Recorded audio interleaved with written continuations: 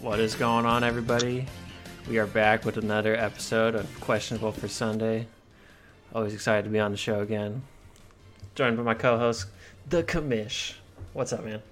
Dude, how you doing, Eric? How was your weekend? Because I blacked out. I don't remember anything from the weekend. I think my team won, but I don't really remember. Yeah, we'll have to take a look at the scoreboard, but we don't have to. I'm just gonna. I know we don't have to. It's fine. But we'll get into it more. It was a pretty solid weekend for me, I would say. No complaints over here. So, yeah, pump for another episode of the pod, man. I don't know about you. Oh, to be honest, I'm not, because I'm kind of tired, and I was actually I feel like my creative juices are on the low end. Like I'm like that low fuel right now. So I'm putting my mind towards other creative parts of my life. And so I feel a little bit off today, but luckily we have a fantastic guest who's going to save the podcast for us. And yeah, we got the lesser half of the Erickson bros joining us on the pod today. What's going on, Joe? What's up, man? Doing good, man. How about you guys? It's it's another day on the podcast. I mean, I'm looking forward to this thing every week. So I feel like we've been stepping it up lately. Some good shows. I think so. And I do think, and I want to mention this very briefly. I mean, the participation we've had from the league's been fantastic. I mean, I don't know where Ben Hazari is, but that's fine. The one thing I will say, though, is I feel like hopefully that gives everyone in the league a newfound appreciation for what me and Eric have to go through every week, because it can be a little much, having to talk for an hour about, some you guys' shitty fantasy league teams. Yeah, and then make fun of you guys, and at the same time trying to make it interesting, and I think it has been interesting. It's been a great year of the podcast, but hopefully that I just want us to get enough credit, the credit that we deserve. You can't see on video now, but Joe's just playing like a mean saxophone with his fingers. I have it on a different tab, so I wasn't looking. But Joe, got a few questions for you right off the bat here. One, what have you been thinking of the season so far? Can't remember your record. I think you're 5-2. Is that right? 5-2, and yeah, I think my season's gone pretty solid so far. I mean, like I was struggling a little bit to get some points early in the year, but starting to turn around, and my team's like peaking right at the right time. Getting into a groove right before the playoffs. Yeah, looking back to your draft, you spent $43 on Clyde Edwards-Helaire, which has given you a fantastic team name. Is that why you spent so much on him? Did you have that team name in mind before the draft? It was basically that, like I had that team name and I was just like, okay, I got to get this guy so I can be the Fresh Prince of Helaire. I think you also did a good job with the rest of your draft. Chris Godwin, who's had some injury woes. Todd Gurley, who's been pretty good for the Falcons. You had Tyler Lockett, Robert Woods. Antonio Gibson, your lotto ticket of rookie running backs hit pretty hard, I would say. And I feel like he's starting to play a lot of a bigger role in that Washington football team offense. Did you have any issues at quarterback? I'm looking right now. You had Gardner Minshew and Drew Brees. Yeah, it's a little bit of I kind of went with the lottery ticket approach with quarterbacks at the end. I feel like at the end, if you're not getting like an elite guy like Russell Wilson, you need to take like a couple quarterbacks at the end. A couple $1 lottery tickets and hope one of them pans out. Could always get lucky and hit like Jerry did last year with Lamar Jackson. True. Yeah. I mean, gosh, Eric, how do you feel about your brother taking multiple quarterbacks? I mean, in this instance, I've said before, not a terrible strategy given the kind of similar to your quarterback situation, Connor. But we don't need to beat a dead horse. But Joe, I got one more question for you before we dive in. Last week, Tristan dropped some hot bars on you. I feel like Connor, you would agree it was his best diss track yet. I'm looking forward to another one today, see if he can build off it. But Joe, what was your reaction to the diss from Tristan? I thought it was a good diss. Like, I thought it was funny. I thought it was a good diss. I mean, like, obviously, like, if you had the 5 greatest, like, hottest rappers right now, it would be Tristan, and Tristan, because he spits hot fire. Exactly. High praise from Joe so far. And we're looking forward to another diss track later in the show. But let's dive into today's pod. Right off the bat, we missed it last week, but it's here. We got Connor's Corner. The floor is yours. Floor is mine, as it always is. I paid for this fucking floor, Eric. This floor is mine. I wanted to talk about two things. The first thing, it's not really pissing me off, but I mean, I feel like I haven't had a lot of moments of anger in my life recently, which is good. I think that's like generally a good thing. It just means that I have less things to complain about to the 12 people who listen to this podcast. But I will say that over the past 2 days, my dearest mother, my mom, Maggie McHugh, who is an absolute riot. If you haven't met her, she's awesome.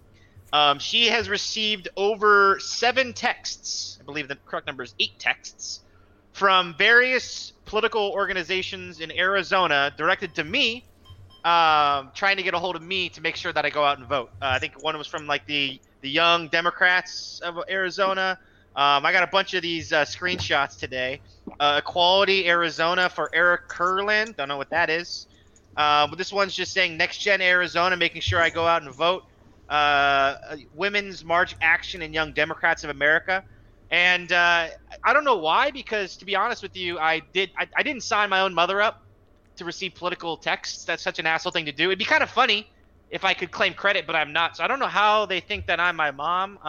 But it just goes to show you that I think that, and all of us here probably agree, that the best thing we can do this upcoming election is to stay home and not vote and not legitimize a broken system.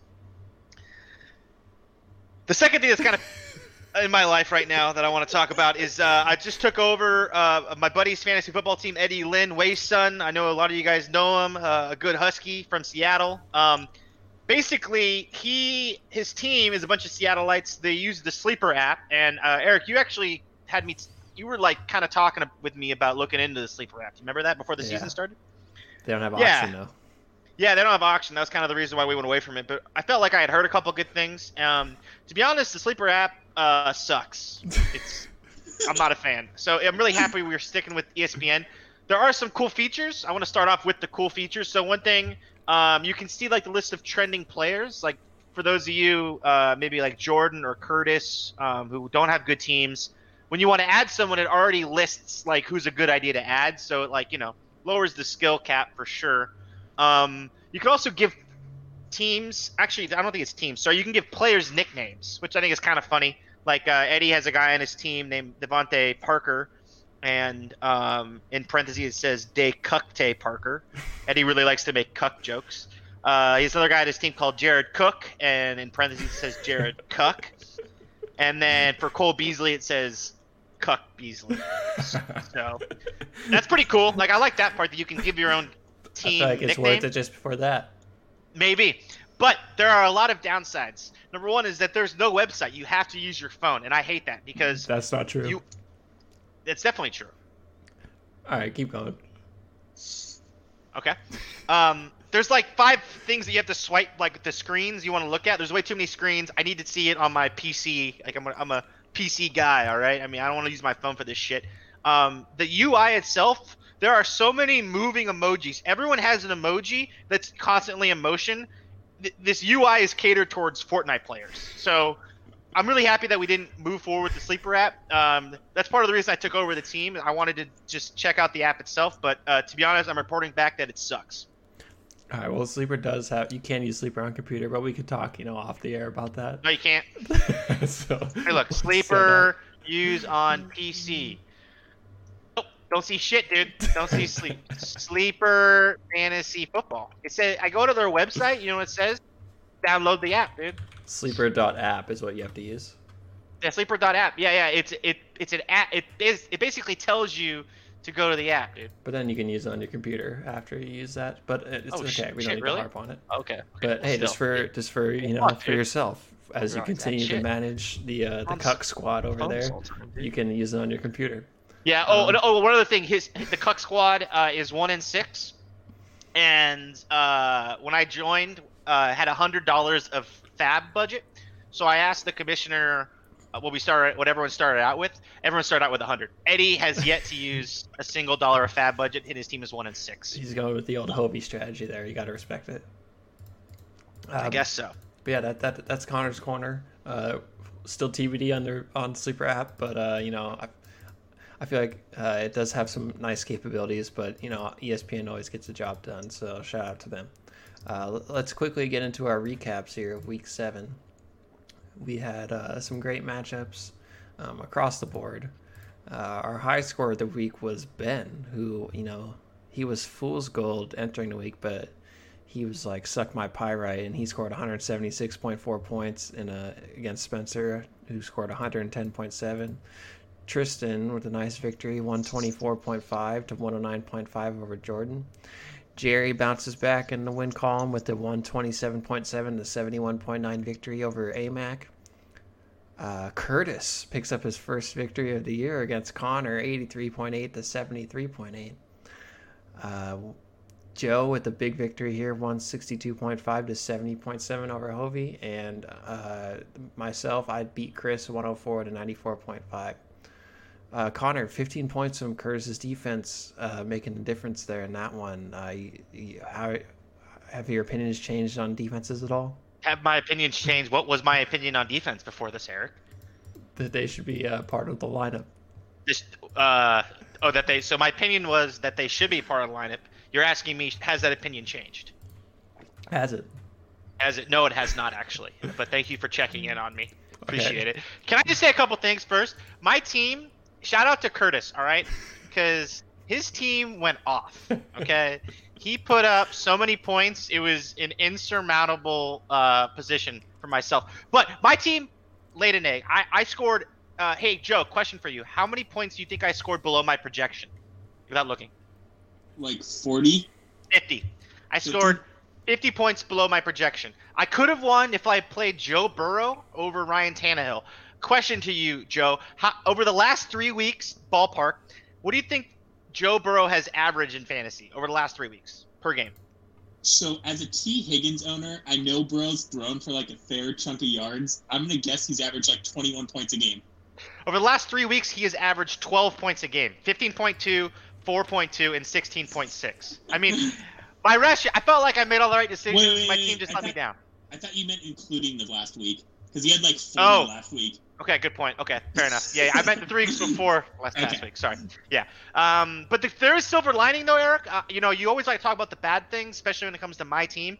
I spoke with Curtis, and Curtis told me beforehand that he wouldn't come on the podcast until he won a game, and now he has, so we can have Curtis on. So nice. that was my service to the general questionable for Sunday community. I took one for the team. Now we can have Curtis, who's always been a very solid guest on the podcast. Nice. You love to hear it. Joe, what's your highlight here from week 7? I mean, honestly, probably the most exciting thing of the week was you and Chris's game on Sunday night. Kind of how that came down to the wire, because like my game was like over early, so I did not have to sweat that at all. But just kind of like watching on Sunday night to see like the back and forth between you and Chris and what was happening, that was just like really exciting to watch, and kind of like the after effects of like kind of the different plays that happened where it looked like one of you was going to win and something happened, and then the other person thought they were going to win, and kind of like back and forth. Yeah, gotta love Christian Kirk. Shout out Christian Kirk, won me 2nd week in a row. And shout out David Moore for that holding call. Definitely was a hold. That was also I think I remember when I got a text from you right after that happened where you said something along the lines of, I was about to fucking shit myself when I thought DK Metcalf scored there. We were actually all playing games together, some of us, Connor and Chris, and I was pretty excited when the flag was thrown. But Connor, what's your highlight from week 7 here? Yeah, I got a great one. My highlight is Darren Fells, tight end for the Texans. He played 78 snaps, received 0 targets, not even targeted 1 time. Scored me 0 fucking points. What is up with that? 78 snaps. It wasn't like he was sat for bad behavior. Like, he was out there, dude. Apparently, Romeo Crennel came out and said that the Packers, their defensive scheme prevented Darren Fells from getting the ball. Dude, whatever, man. You would think if he played like 78 snaps, he would like accidentally catch a pass on one of them. Maybe pick up a fumble and run with it, fuck's sake. Yeah. I don't understand, man. So, whatever. Could add Gronk. I just love... Can I just say my other highlight is texts from Erik after Gronkowski has a good weekend, basically telling me to go fuck myself because we were in that tight end bid off last week with the fab budget. So that's another one of my highlights. I really appreciate that, Erik. That makes me feel really good inside. You're welcome. And my highlight's going to go to Tristan for his 124.5 to 109.9 victory over Jordan. It's his third straight win. I feel like it's kind of flown under the radar. Tristan had 3 straight wins after he lost 3 straight before that. It was a huge day for Justin Herbert and Tristan's win. He scored, I think, like 38 points. And, he had Tom Brady on his bench as well, who scored 36. So he didn't even have to feel bad about that. He lost Kenyon Drake to an injury, but he had Chase Edmonds in his flex. So obviously it picks up the slack there. And DJ Moore, he's really been turning it around as well after he earned the Ryan Leaf Award a few weeks back. Tristan's got a big game this week against Spencer before his schedule gets a little tougher with matchups against Jerry, Joe, and Hovey. So I'm curious to see what happens with Tristan's teams moving forward. Kind of, I feel like he got written off after his toilet bowl victory last year, but he's right in the mix this year. So got to give him a highlight, shout out. Definitely did not get written off. I mean, what are you talking about, dude? I think we've been saying Chris has been doing some good stuff this year on the podcast. Have you been paying attention? Yeah, he's been doing some great stuff. But we've said that before. We didn't write him off. I mean, And I feel like we got to give a shout out to Ben for 176.4 points, moving him now. I think he's like in the top 5 in scoring. He is actually 7th in scoring, even after scoring 170 points. So moving on up a little bit, but obviously a big week for Ben there in the victory against Spencer. So I feel I got to give him a shout out as well. I got one more thing I want to get to, Connor. A topic of discussion this week with some members of the league. I don't know if I'd call it a highlight, but it was an interesting situation. So on Tuesday, I texted Chris asking about a potential trade. As you can probably guess, trade? Let me guess. Garbage for a really good player of this? As you can guess, didn't hear anything back. No text, no response at all. The Jerry ghost. It was Thursday. It was Wednesday night. I looked at Chris's lineup. Still had Miles Sanders in, even though he was already ruled out at that point. Mike Gesicki was on bye, still in his tight end spot. His defense was on bye, still in his defense spot. The waivers had gone through. Chris didn't pick up anyone. It gets to Thursday. I'm kind of checking throughout the day to see, maybe who he's going to pick up, who he's going to put in. Looking throughout the day, still those 3 guys in. Miles Sanders is ruled out at that point. And the game starts, and he's got Miles Sanders still in at running back, and he's still got Mike Gesicki at tight end, and he still has his defense who's on bye. I can't remember who it was. They're still in as well. So at that point, he would be locked in with the 0 for Miles Sanders. So I texted you, Connor. Correct. And I was like, "Hey, have you heard from Chris lately?" I was wondering. He hadn't made any lineup changes. Didn't respond back to my text at all. Just curious, worried about it maybe a little bit. Maybe something happened. Maybe he got COVID. Okay. Maybe he's stuck in the sewer of San Diego. When you texted me that, I thought that maybe you talked to his mom and he was like hadn't been seen for a couple of days. I was a little concerned. Out of pure honesty, I'm just going to say that. And you're like, oh, no, I haven't heard from him. Why? Did you offer him a trade or something like that? And I was like, well, I did, yes. But that's not why I'm texting you. I'm texting you because he still has Miles Sanders in his lineup. The game it's at halftime, and he's going to have a 0. And so you texted him back. You texted him, and, of course, he responds right away. What was that conversation like? Well, first of all, I think – wait, I got to go find your – can you pull up the text that you sent me? I can, yeah. Okay. Here we go. Should have traded me for Gronk. Text on Sunday, 2:30. Fuck you, Erik. Let's see. Oh, that's right. Erik actually after I gotta bring this up, dude. So last week after waivers, Erik picked up Gronk. I picked up Darren Fells. Erik tried to trade me Gronk. He tried to trade me Gronk. I just traded for Mark Andrews. I have Zach Ertz, who just got injured. He was like, I'm like, what are you talking about? Why I bid for him as well, but I also got a tight end, and then. And I reminded Erik that I had Mark Andrews, and he was like, "Oh yeah, my bad," which is classic. But anyway, so I'm looking back at our text. So here we go. So let's see.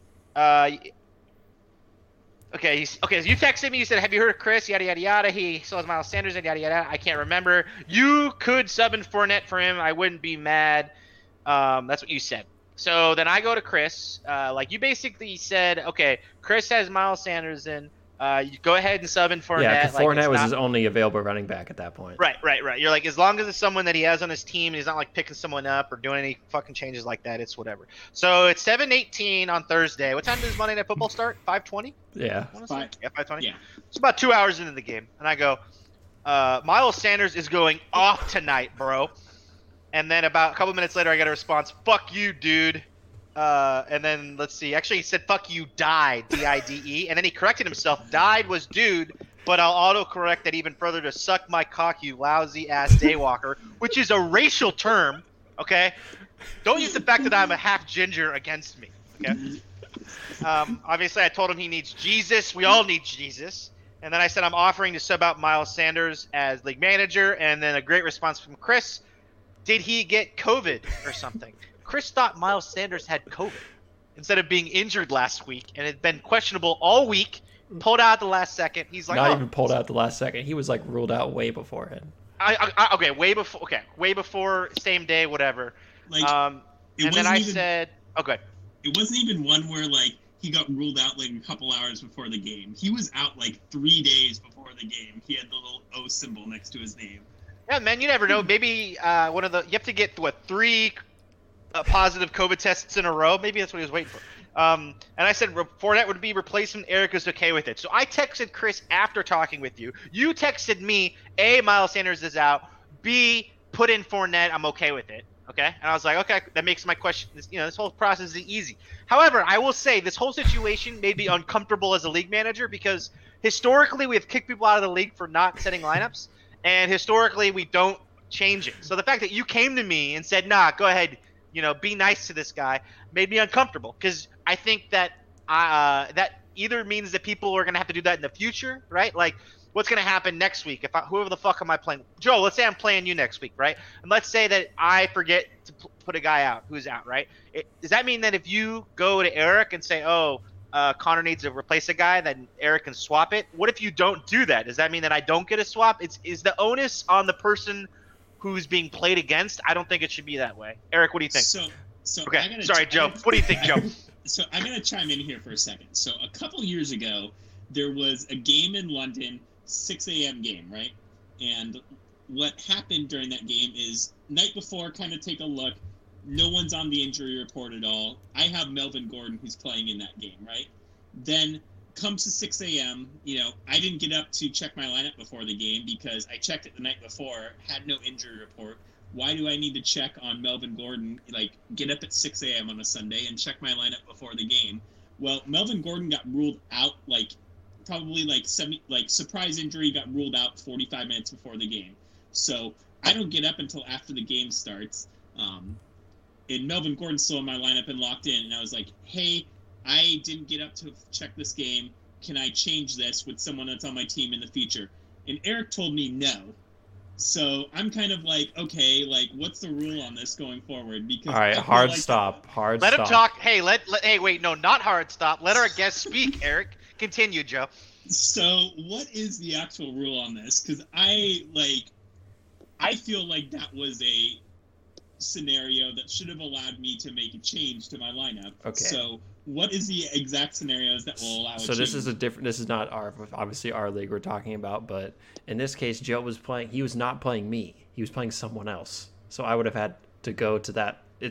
In this situation, it's different because I'm the one who's playing Chris, and I'm the one who's okaying and I could have easily I'm the one I'm not gaining an advantage by Fournette being in Chris's lineup. You're hurting yourself. I'm hurting myself. So it's different. Whereas in that situation, Joe was playing someone random. I guess the response is different, but the situation is not. Someone who's in a starting lineup who is not playing. I would also say that, you mentioned, what if it happens again? I feel like there's only a few people in our league who are retarded enough to not set their lineup and take out someone who's been ruled out for multiple days. One of those people is obviously Chris, but I don't think there's many other people in our league who would make the same mistake. Maybe. We'll find out. But hey, Connor, I think in this is a unique situation that I was one who obviously would have been the gaining the edge of Chris being a retard, and I decided, I'm going to be a nice guy, and I'm going to let him put Fournette in because I'm a nice guy, and so this situation is unique, and I don't think it should affect how you decide to rule on it in the future. Okay, well, first of all, thanks for saying that you're a nice guy twice. Really appreciate that. Second of all, I do think that in most, if not all, instances where a player is put in the starting lineup and is ruled out, there should not be any intervention by the league manager. I think that it is up to the managers themselves to make sure that their starting lineup is set. I think that, Joe, your situation kind of sucks because it's not every day that there's a 6 a.m. football game and someone gets ruled out before. I know historically, I feel like I once played Jarvis Landry in this league and he got ruled out with a hamstring in warm-ups, and I didn't have any opportunity to place him out. So I think that I'm kind of in a similar boat with you, Joe. All right, you heard it from McCamish. But he's laying. But at the same time, though, so I think that but still, I mean, if you see your opponent play someone and you want to do the nice guy Erik method and have the league manager replace it, then that's fine. But what really pisses me off though is how Erik comes to me and says, "Oh yeah, I see what's going on. Just play Fournette." And I go to Chris, and I'm like, "Okay, I'll put Fournette in. It's all good." And then all of a sudden, I get all these fucking things about Erik, about how pissed off you are, because I don't know what happened between you and Chris or what it was, but you got so fucking pissed off. You regretted your decision immediately. Obviously, because I thought I was going to lose because of it. But I will say this. I will say this one thing real quick. Because you're going to lose from it? You can't let that affect your decision making. Because since he hadn't replaced Sanders, who had been ruled out, it wasn't like in Joe's situation he got ruled out right before the game. He had been ruled out for days at that point. And the Thursday night game was going, waivers had gone through. He still hadn't replaced Gesicki or his defense. I thought maybe something had happened with Chris to where, maybe fantasy football was not able to be on his mind at this time. We all got shit going on in life, so I thought, okay, maybe something happened. Okay. And Joe, I don't know if you have anything. Joe, do you have anything to say right now? Because I'm about to say something else. No, I'm good. I'll just let you guys. Joe, do you grind your teeth at night? A little bit. I do. A little bit, yeah. My sister has it, I can tell. Sorry, I don't mean to call that out. Anyways, what I will say though, Erik, that whatever the fuck you just said is 100% wrong. Okay, your timeline you just gave is wrong. At 7:20, I replaced Miles Sanders with Fournette. Thursday at 10:05, I'm protesting the Fournette move now based on Chris's response. If I lose, I'm filing a protest. Immediately, you're pissed off about something that Chris did, and you regret your decision based off what the other manager did, right? Because of what I said. I thought, hey, no, it wasn't about, he didn't play defense right, Sanders, and this is Thursday night, 10:05 p.m., dude. It's the same day. Anyways, I won. The fantasy gods, blessed me for my good behavior, and this has gone Christian on far Kirk long. 2 touchdowns. We need to keep going on with the podcast. So, what you can take away from this is that Chris is an idiot and clearly doesn't check his lineup that often. We can agree on that. But we got a quick award real quick. It's called the Fuck You Award. It's one player or person in the league that we all want to say fuck you to. So Connor, here's your chance. Yeah, dude. Fuck you, Erik. Thanks, man. Put me through all this for the past 5 days of our interactions. You tried to trade me Gronk, even though I have 3 tight ends on my team, and then you put me through so much goddamn. I don't want to call it stress. It wasn't actually stress, but it was like talking to someone who's manic depressive, dude. You were like, yeah, everything's fine. Fuck Chris. I'm pissed off. I'm gonna file a protest. Oh, actually, everything's fine. Everything's cool. This is such bullshit. Fournette's going off. I'm gonna lose. It's like Jesus Christ, dude. Just let me be. So fuck you, Erik. All right, thanks, man. My fuck you is to James White. He got 0.8 points for you, Connor. That was a bummer. I feel like he should have done way better against this matchup against the 49ers. Agreed. Joe, who do you got? So mine's mainly just I have to listen to this every week about how my 5 championships in the league don't count, whatever. You guys you won when nobody knew what they were doing. So I just gotta say, to everybody who keeps saying that, fuck you. Connor, you like to play poker at the casinos when you were in Arizona, right? Yep. So when you were playing at these little peasant casinos in Arizona. Peasant casinos? Hello. Uh-huh. Okay. In your little poker games. Poker games, right? Okay. When there was some old guy in your poker game that was clearly living on Social Security, buying into your poker game for the 3rd time, and you're playing against him, you're still trying to take all his money, right? Yeah, man, he's the fish. Yeah. If I'm playing in a fantasy league where, back in the day, I was playing with a bunch of fish, you're still going to try and win the league, right? True, absolutely, 100%. You shouldn't be punished for trying your hardest. Yeah, I know. Like, right? Like, I was playing in this league with like a bunch of fish. I mean, some of the fish are still in the league. But, some of them are still fish. Yeah, some of them are still fish. But you know what? I won the league 5 times. So you know what? For anybody says that I'm not a champion, fuck you. And especially for, maybe win like multiple championships and then start talking. All right, that's our award this week, the Fuck You Award. I feel like that was a hit, so maybe we'll bring it back sometime. We got a debut of a brand new segment. I love new segments. It's This Week in EIG History. So, you have to go all the way back to 2015 to find the last time Joe was actually in championship contention. But let's look back to Week 8 of his 2009 title season for This Week in EIG History. Everyone loves hearing that Joe lost. And maybe nobody more than Hovey, our guest last week, team named White Power, who took down Joe, Team Unity, 84.7. Who was on his team, like James White or something? I don't know, and I didn't write down Joe's score because I'm an idiot. But Hovey scored 84.7 and he won. So we'll have to look back on that. Mitchell Galehouse, who Connor bullied out of the league without consulting any of us, was the highest scorer of the week, with a 116.1 to 86.7 victory over the human orangutan Aaron Kwame. Hey, just curious, do we know which 80s band Mitchell's team was named off of that year? I can't remember. So Joe went on to defeat Jordan in a championship that year. It was really close, 109.1 to 38.5. Joe was led by Chris Johnson, Andre Johnson, Big Ben Roethlisberger, and legendary kicker Rob Baronis. And that's This Week in EIG History.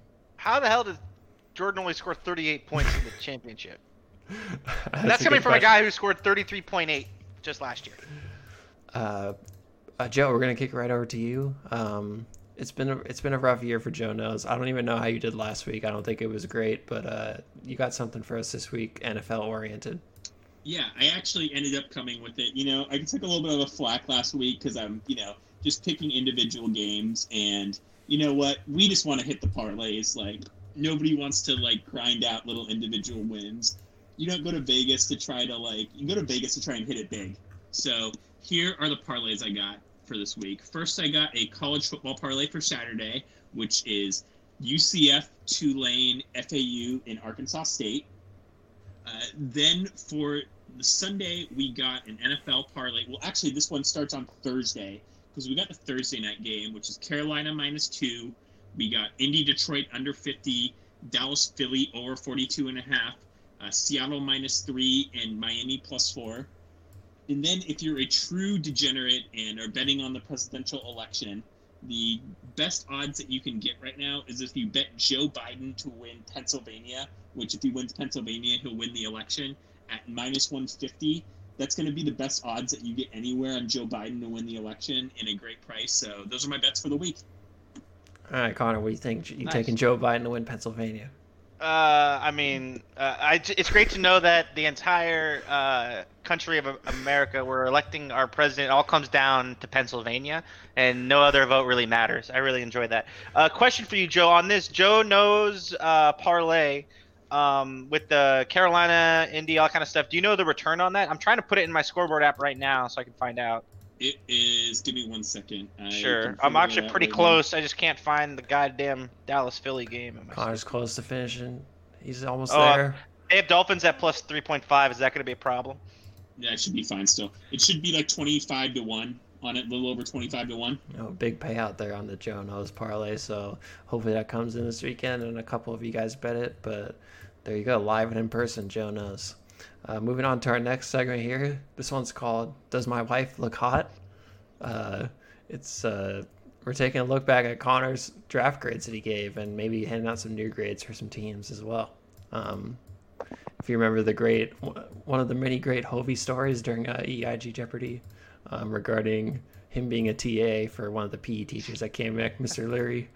I don't know how you could forget it if you were there, but it was quite the doozy. You might have to have him on the podcast to retell it sometime. But let's take a look at Connor's grades and kind of see now that we're about halfway through the season where these teams are shaking out. We're always power bottoms here on the Questionable for Sunday, so we're going to start from the bottom of Connor's draft grades. Coming at number 12 in Connor's post-draft grades was AMAC, Kicker Lives Matter, currently sitting at 3-4, and they are in Let's see. 9th place in points scored with 778. Connor gave his team a C. Connor, I'll start with you. How are you feeling about this grade right now? Okay, well, okay, well, the thing is that I saw that we were going to go over this, and I have a response to the total grades, like all of them, but I don't have individual responses. However, I think that my bottom 4 picks, I hit all of them, by the way. Okay, so let's quickly go over the bottom 4. So the bottom 4 I nailed. AMAC at 12th with the C, Jordan 11th with the C+, Curtis. He has 11. Jordan has 11 and is 11th in total points. Curtis 10th with the B-, obviously 12th last in total points, and Spencer 9th with the B-. I had him. He has 10th in total points. So the bottom 9, 10, 4 11, teams, 12, I had all nailed. He had, and so far points scored. His bottom 4 teams are the bottom 4. Looking at this at first glance, Connor, you're pretty spot on. At the time, I thought a B- for Curtis was generous, and I feel like that's come true as well. I think out of those 4 teams, maybe you could move McCory up a few spots. I think Spencer at 9th is not a bad grade out of those 4. I think he might, maybe I'd take McCory as number 9, but I think Spencer's right behind him, so I think you're pretty close there. Joe, what do you think of those 4? I mean, I think I can argue that you did a pretty good job with this. I mean, I think when you get to the top, the order could be is maybe interchangeable with some of them, but I think it's pretty good.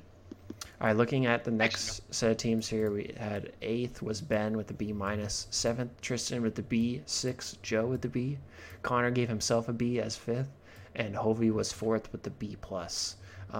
Connor, what was your reaction now to seeing those grades for those 5 teams?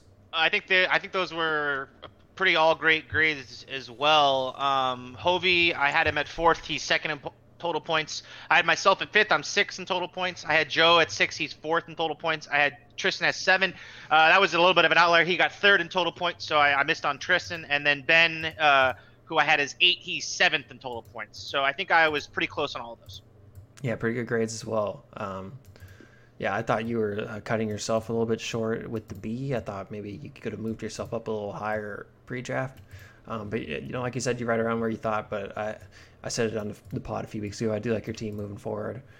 Joe, any thoughts there on the? I don't like my team moving forward. My team's fucking trash, dude. Someone trade me, dude. Who the fuck wants Cam Akers, man? I want to get rid of this guy. This guy is doing nothing for me. $19 wasted. Joe, what were your thoughts on those 5 grades right there? I mean, they're pretty solid. Nothing that's really a big miss in that category. Everyone's pretty close to where they are on points scored. I guess maybe Hobie was a little bit low in terms of points scored, but there's not that much separation there between the teams. So. And looking at the last 3 here with all A minuses, Chris number 3 with an A minus, myself with an A minus, and you nailed Jerry with an A minus at number 1. So props there. Connor, you obviously hated to give Chris props after the draft. So are you excited to see that maybe his team hasn't performed as well as you initially thought?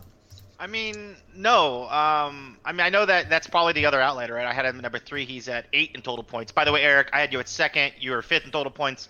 I had Jerry at number 1. He's 1st in total points. So one thing I will say about Chris, though, is that his team, I think he's still drafted really well. He's just been really unlucky with 2 things. Number 1 is injuries. He has Dak Prescott, Cortland Sutton, both on IR. Kenny Golladay also started the season on IR missing time. So he's had some issues with players, good players, missing time.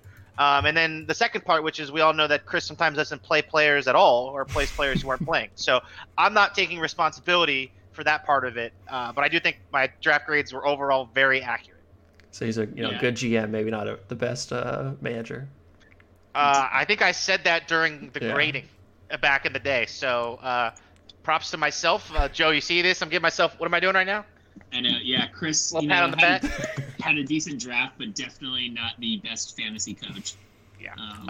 One thing I do know. How he's like the Mike McCarthy of the EEIG. Just he does some stuff well, but it's just when it comes down to it, not a very good coach. Yeah, it's funny. I was actually gonna say he's like the Jason Garrett of the EEIG league because he slapped my ass so many times. One thing I want to add has won a Super Bowl. Okay. One thing also I want to add is that. In preparation for this, I actually thought Erik was calling me out. I thought he was going to give me shit for all these grades. So I did what every good engineer does. I put the data, I put it into an Excel file, and what I did was I charted the my rankings versus the total points rankings, and I found a linear fit, and I got an R-squared value of 0.55, which is actually not bad considering it doesn't take into account free agency pickups or drops, any trades, or deciding who to play. So I think overall, I was a little bit Nostradamus on this one. I'm not gonna lie. I think I did a pretty injuries decent job. As well. So true. Didn't even go over injuries. The only one that I thought was way off on that is Chris, and like being off on really 1 out of 12 isn't that bad. It's pretty good. That's true. I think I had Leonard. I didn't realize Leonard Fournette was going to be awful this year. I'm not gonna lie. And then Dak Prescott on IR, Cortland Sutton. You hate to see it, you know. And actually, no, that's really it. Actually, Miles Sanders hurt as well. Chris still might not know, but for a little bit, yeah. Someone let Chris know. Does he have COVID? Do we know? I don't know. We'll have to check in on that one. Someone check Sunday. If Miles Sanders has COVID and let Chris know. But that does it for Does My Wife Look Hot? And now we're going to jump into the waiver wire recap. Taking a look here, a couple some decent sized pickups. We had Carlos Hyde going to Joe for $49. DJ Dallas, also Seahawks running back, Tristan to 30, and Rashard Higgins to Connor for 22. Those are our 3 highest pickups of the week. Joe, I'll start with you. Who was your waiver wire pickup of the week? So I was rattled when I logged on to my ESPN Fantasy app this morning and saw that I got Carlos Hyde for $49. I feel like there's definitely other teams in the league that could have definitely used him. I kind of wanted him, but like I kind of think like if I would have gotten me getting him at $49, I was pumped. But I just knew Connor had Carson and he had $48 left. So I'm like, okay, but bid $49. Connor should bid $48 for him. And then someone will probably outbid me, but I'm like, well, just in case. So I was ecstatic that I got Carlos Hyde for $49. Carson's hurt. I'm going to have some bye week issues the next couple of weeks. It's like perfect timing to get like a good, if Carson's out, Hyde is a solid RB2 for 2-3 weeks. So I'm pumped about that. Okay, 2 things. I feel like I need to respond. Chris Carson is a game time decision. I've heard he's trying to play this weekend. So that's one thing. And then the second thing, which is the real reason why I didn't bid for Carlos Hyde, I think I might have put in a bid, but not very much. He was also injured at the end of last game. So he had some hamstring tightness. So I actually, just talking about it very quickly, I know Travis Homer's out. And the fact with COVID, it's really hard to just bring on a running back. I think that the DJ Dallas pickup could actually play pretty well if the injury woes continue for the Seattle Seahawks. All right, Connor, was that your pickup of the week, DJ Dallas? Sure, let's call it. Why not? Right. Yeah. Although I will say, Joe, I picked up Carlos Hyde in a different league. But I just, it's like, sorry. I mean, even if you max bid on him, you wouldn't have got him. I got to hedge my bet somehow, Connor, I'm going to give you props this week. I really like the pickups of Rashard Higgins and Scotty Miller. Scotty Miller obviously going to be nice with Chris Godwin, especially being out this week. Maybe some increased targets for him. And obviously Odell is out for the season with the torn ACL. So Rashard Higgins for $22. Nice pickup there. I picked him up as well. And I do agree with Joe. Carlos Hyde was a good pickup. And I'm mad about it because I rostered Carlos Hyde for like most of the majority of the season. I dropped him last week for Antonio Brown. And of course, the week I dropped him, Chris Carson gets hurt, and now he's potentially the starter. And also, this was a little bit before the free. Don't want to interrupt too, but I just had to throw the shout out Chris dropping Mike Gesicki, so I was able to pick him up because I had Gerald Everett and Tyler Higbee the week before. So Chris dropped Mike Gesicki, and then when Higbee got ruled out, I was just able to drop crappy Tyler Higbee and pick up Mike Gesicki. So Chris is, the managing just keeps on getting better. It's funny. I feel like this whole podcast has been about Chris. I gotta say, I have a little bit of a rant. I'm obviously mad because I dropped Carlos Hyde and now he's a hot commodity potentially.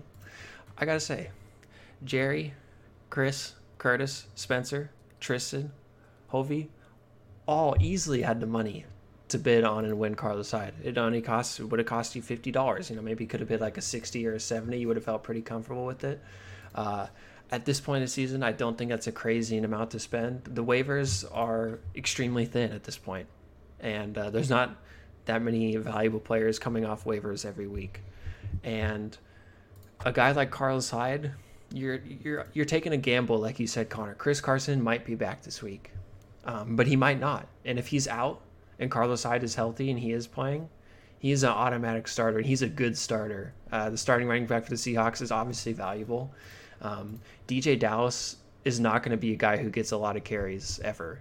He's more like the passing down guy. Carlos Hyde is, a proven running back in the league. He's a veteran running back. He's a guy who can get you a lot of carries. He does it in the passing game. He does a little bit of everything. And you got to be willing to take a gamble at some point. I mean, if you look at those guys' rosters and Carlos Hyde were to be the starting running back, he would easily slide in a starting spot for any of them. And I just feel like there's not enough. These guys, they're not willing to take any risk. And it's not even that big of a risk because you can't take the budget to next season. And there's not very many people left on waivers for you to bid on. So what's the point of not throwing out a bid for him? I can even extend this beyond waivers. Like if you just look at some of these teams, like Curtis is 1-6. He needs to win every single game the rest of the season to make the playoffs. He's not going to get it on points. He's too far behind. It would take a miracle. Take the chance on Carlos Hyde. He might be a starter this week. He might help you get to victory. Michael Thomas is not doing anything. He potentially has value. Look to trade him. Like, have you offered anybody anything for Michael Thomas? Have you made any offers? Like, I can say for myself, I make plenty of trade offers, okay? I overdo it sometimes, I'll admit it. I make trade offers every week. Maybe not offers, but I reach out to people. Have I gotten a trade offered to me once this year? Has there been one? Have I gotten a text with the trade offer at all this year? No. I haven't sent you a trade offer? Maybe a counter offer to an offer that I originally made out to. But like, what is up with these guys is thinking like they can just sit on their hands at 1-6 and 2-4 and like all of a sudden their shitty team is just gonna like turn around and be good all of a sudden. What is the point of that? It's just like we have people. I feel like there's people in our league who are like, you know what? I'm gonna hold on to some of these guys because it's gonna give me insurance when I'm in the toilet bowl. Are you kidding me? That's your outlook on the season? It's like, well, I just don't want to get last place. I mean, speaking for myself, I'm never going to get last place, so I'm not worried about it. I'm always trying to win the league because that's what you should be doing. But I just feel like there could just be a little, maybe it's good for me that these people are just like sitting on their hands doing nothing. But I feel like for the overall strength of the league to make it as competitive as possible, what some of these teams are doing is not going to get the job done. I just want to say before, I know you're about to respond, Joe. I think you are. I think, Erik, your assumption that Curtis is trying to make the playoffs is incorrect. I'm not saying, okay, well, he's obviously not. Look at his team. He's obviously not. You just said he needs to win every game to get in the playoffs, so he should try to win every game to make the playoffs. I'm saying if I was 0-6/1-6, not sure, there might be a recount on last week, who knows. I would be trying to make sure I don't lose the toilet bowl. And Michael Thomas is a guy actually I would be targeting to have on my team so I could gain value later in the season by giving up short-term value. Joe, what do you think? So, I mean, like, it really just depends. Like, I feel that if you are just, like, so scared that you're going to lose the toilet bowl, it's like, really? Come on, guys. Like, we just have too many fantasy owners that are happy being, like, the Indiana Pacers of the EEIG. Just, like, maybe like be like average, and then either like if you make the playoffs you just lose in the first round every year, or like miss out on the playoffs and you're like, how like in the movie Semi-Pro they're like trying to just get like fourth place. You know what I'm talking about? You guys seen that movie? That's how I feel like a lot of people in this league are. Just like they're happy. They're just like fourth place. It's like, Connor, the toilet bowl, you lose the toilet bowl, right? You have to do the last place punishment. You lost the toilet bowl one year. You had to do the last place punishment. You knocked it out basically in one weekend in like 48 hours time. Was it that bad? Okay, well, that was before Tristan, though. Tristan has taken the toilet bowl punishment to a whole other level. He has, but not because of what we put on him. We asked for one song. I know, which is why I think it's awesome, 11. And I give him all the respect he deserves, but I think there's also, the the fact that we have a podcast and we constantly berate people for not doing well. If they do poorly either, the very end of the year or during the season. Yeah, I mean, maybe Carlos Hyde could have been a bit on people, but he was injured too, right? I mean, but it's just, he might not have played this week. Gamble, but if Carson's out and he does play this week, then he's an RB too. He's going to be a guy who could maybe win you a week when like if you look at the middle of the standings, what separates like a playoff team and a non-playoff team now is really close. So that might be that 1 week might put you have Carlos Hyde might be the difference between you making the playoffs or not. And for $50 or $60 or $70 at this point with the budget and who's on waivers, I just don't see how it's not worth taking that risk. Plus, it's not like Chris Carson doesn't get hurt every year. So even if he's healthy now, he might get hurt later. Yeah, and I hear the argument sometimes like, oh, whenever I make a trade, whenever I make a pickup, Erik is on the podcast talking about how shitty it is. It's like, dude, if that's gonna stop you from making a trade, then you're just a huge puss. Like if you think my opinion, guess what? I'm wrong sometimes. If my opinion is gonna influence you from making a trade or making a bid on a player, that's pathetic because obviously my opinion shouldn't carry that much weight. I'm humiliating myself right now. It shouldn't carry that much weight.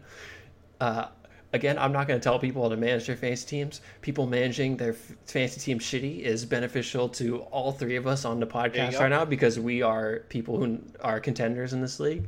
But I just think it's a little ridiculous.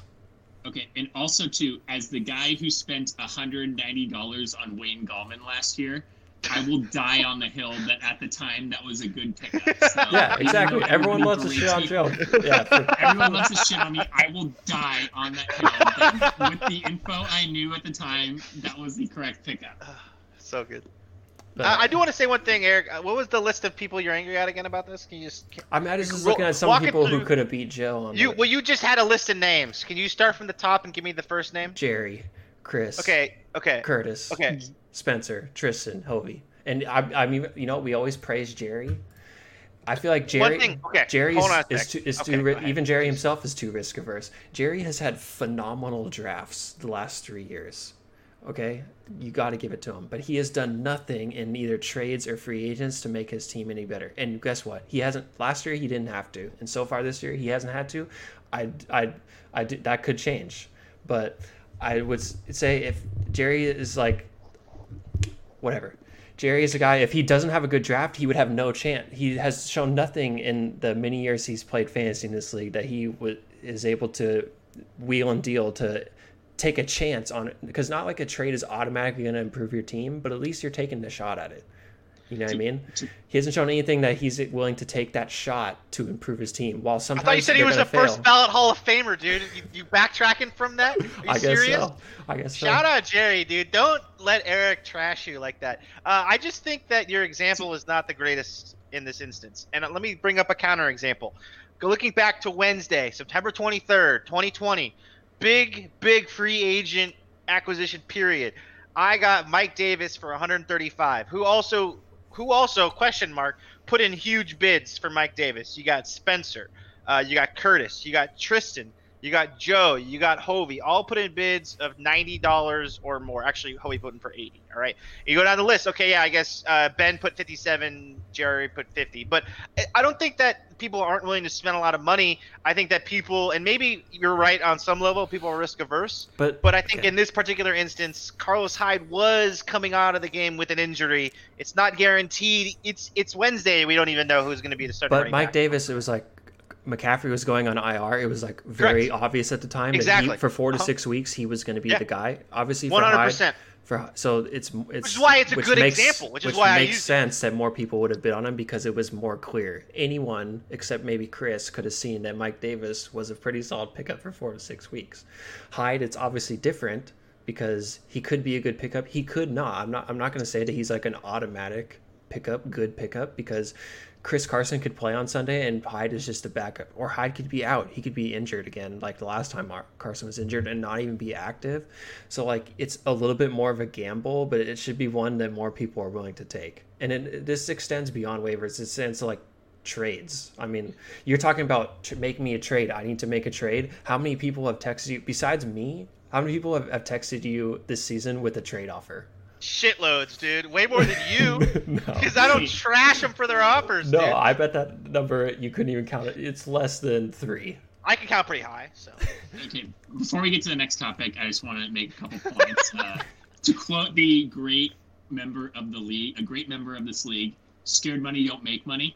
Exactly. And I also want to point out, hey, if anyone needs a receiver, all mine are available. So hit me up for a trade. Yeah, Darren Waller's on the market also, as all mine well. are available. Hit me up before you hit up Joe. I might need a running back this week. James White. If you need a Tyler Lockett available. Robert Woods available.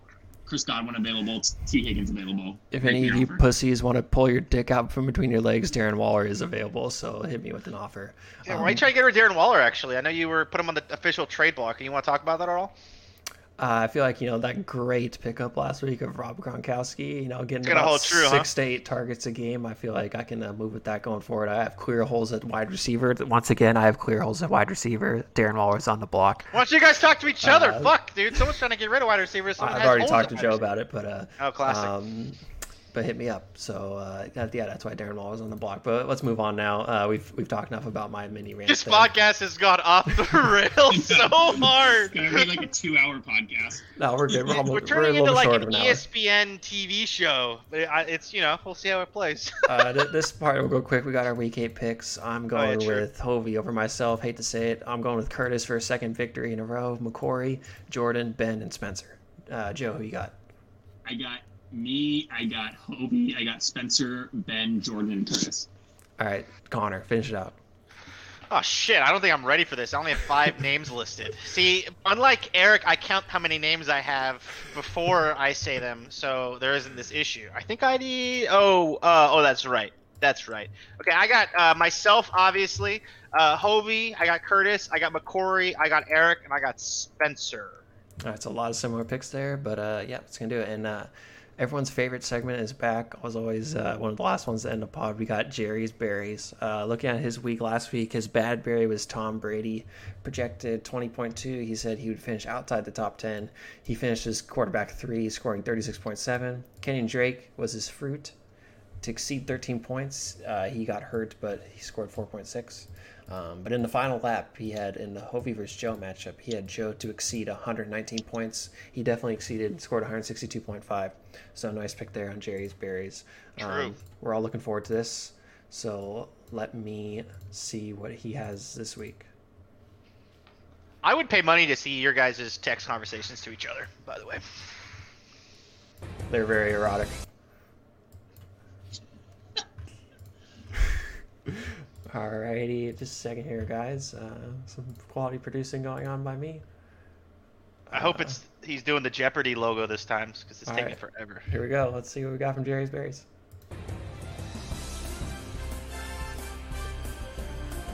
Greetings and welcome to Week 8 of Jerry's Berries. Time for October Madness. As always, this is your host and reigning champion, Jerry. I'm joined tonight by a special guest, legendary sports announcer, Gus Johnson. Gus, how you doing tonight? Harrington 3 and Barrington. My name's now Harrington. I get buckets. Alright, sounds like you're doing well. Now let's get on to this week's fruits and bad berries. First on the court, we have Josh Allen. Projected nearly 22 points this week. He has not broken 20 points in 2 consecutive weeks and now goes up against Bill Belichick and the vaunted hoodie. I foresee another sub-20 point performance in Week 8, making Allen a bad berry. No! Next up, Jonathan Taylor. Projected 13 points, fresh off a bye and facing a bad Detroit run defense. I think Taylor beats his projection and is this week's fruit. Rise and fire, count it. Now we move on to the EEIG, looking between the 2 highest projected totals for this week, Fool's Gold and Kicker Lives Matter.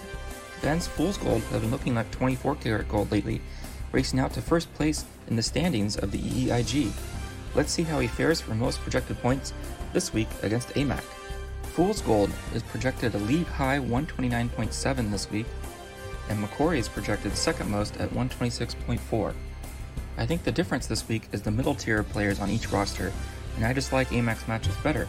AJ Brown, Brennan Ayuk, and Cole Beasley all with favorable matchups, and I expect at least 20 points from George Kittle to give AMAC a come-from-behind upset victory for the most points in Week 8. The slipper still fits. Thanks for listening. Now Gus, take it away. Shot clock turned off. Game clock at 8. He's going to do it himself. Thomas, shake, crossover, step back. at the buzzer.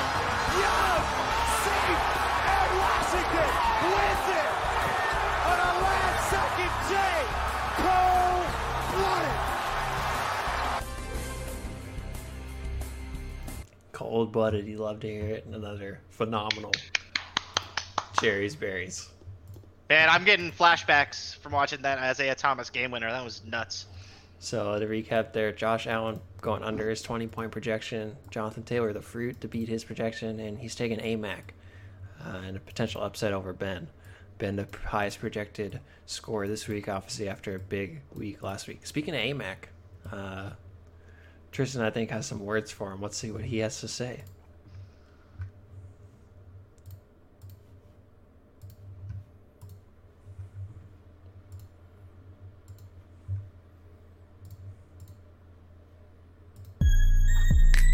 One time for AMAC.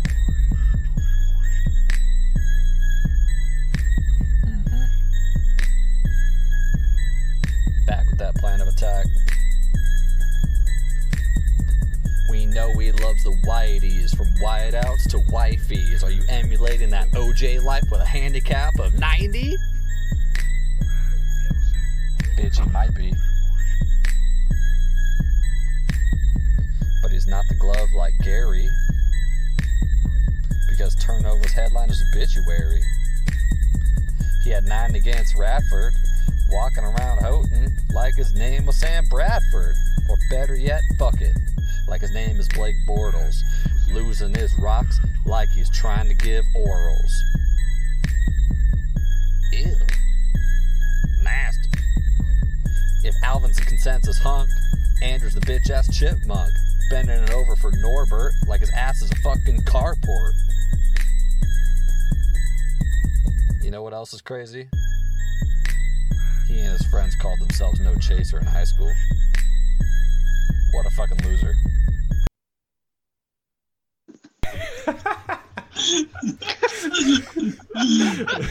Damn, man. Tristan sure knows a lot about Andrew for never having met him before.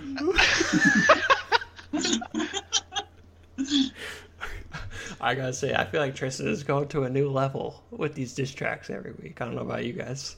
Definitely. Damn. I don't even understand some of the things he just said, but like Erik, you were laughing. Can you explain some of those references for me if you remember them? It was like bending over for Norbert. What's that all about?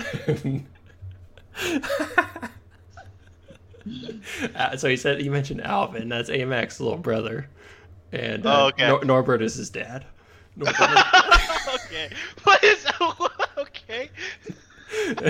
And Houghton is where AMAC went to college. He played basketball there, and they played you ever heard of Radford University? No.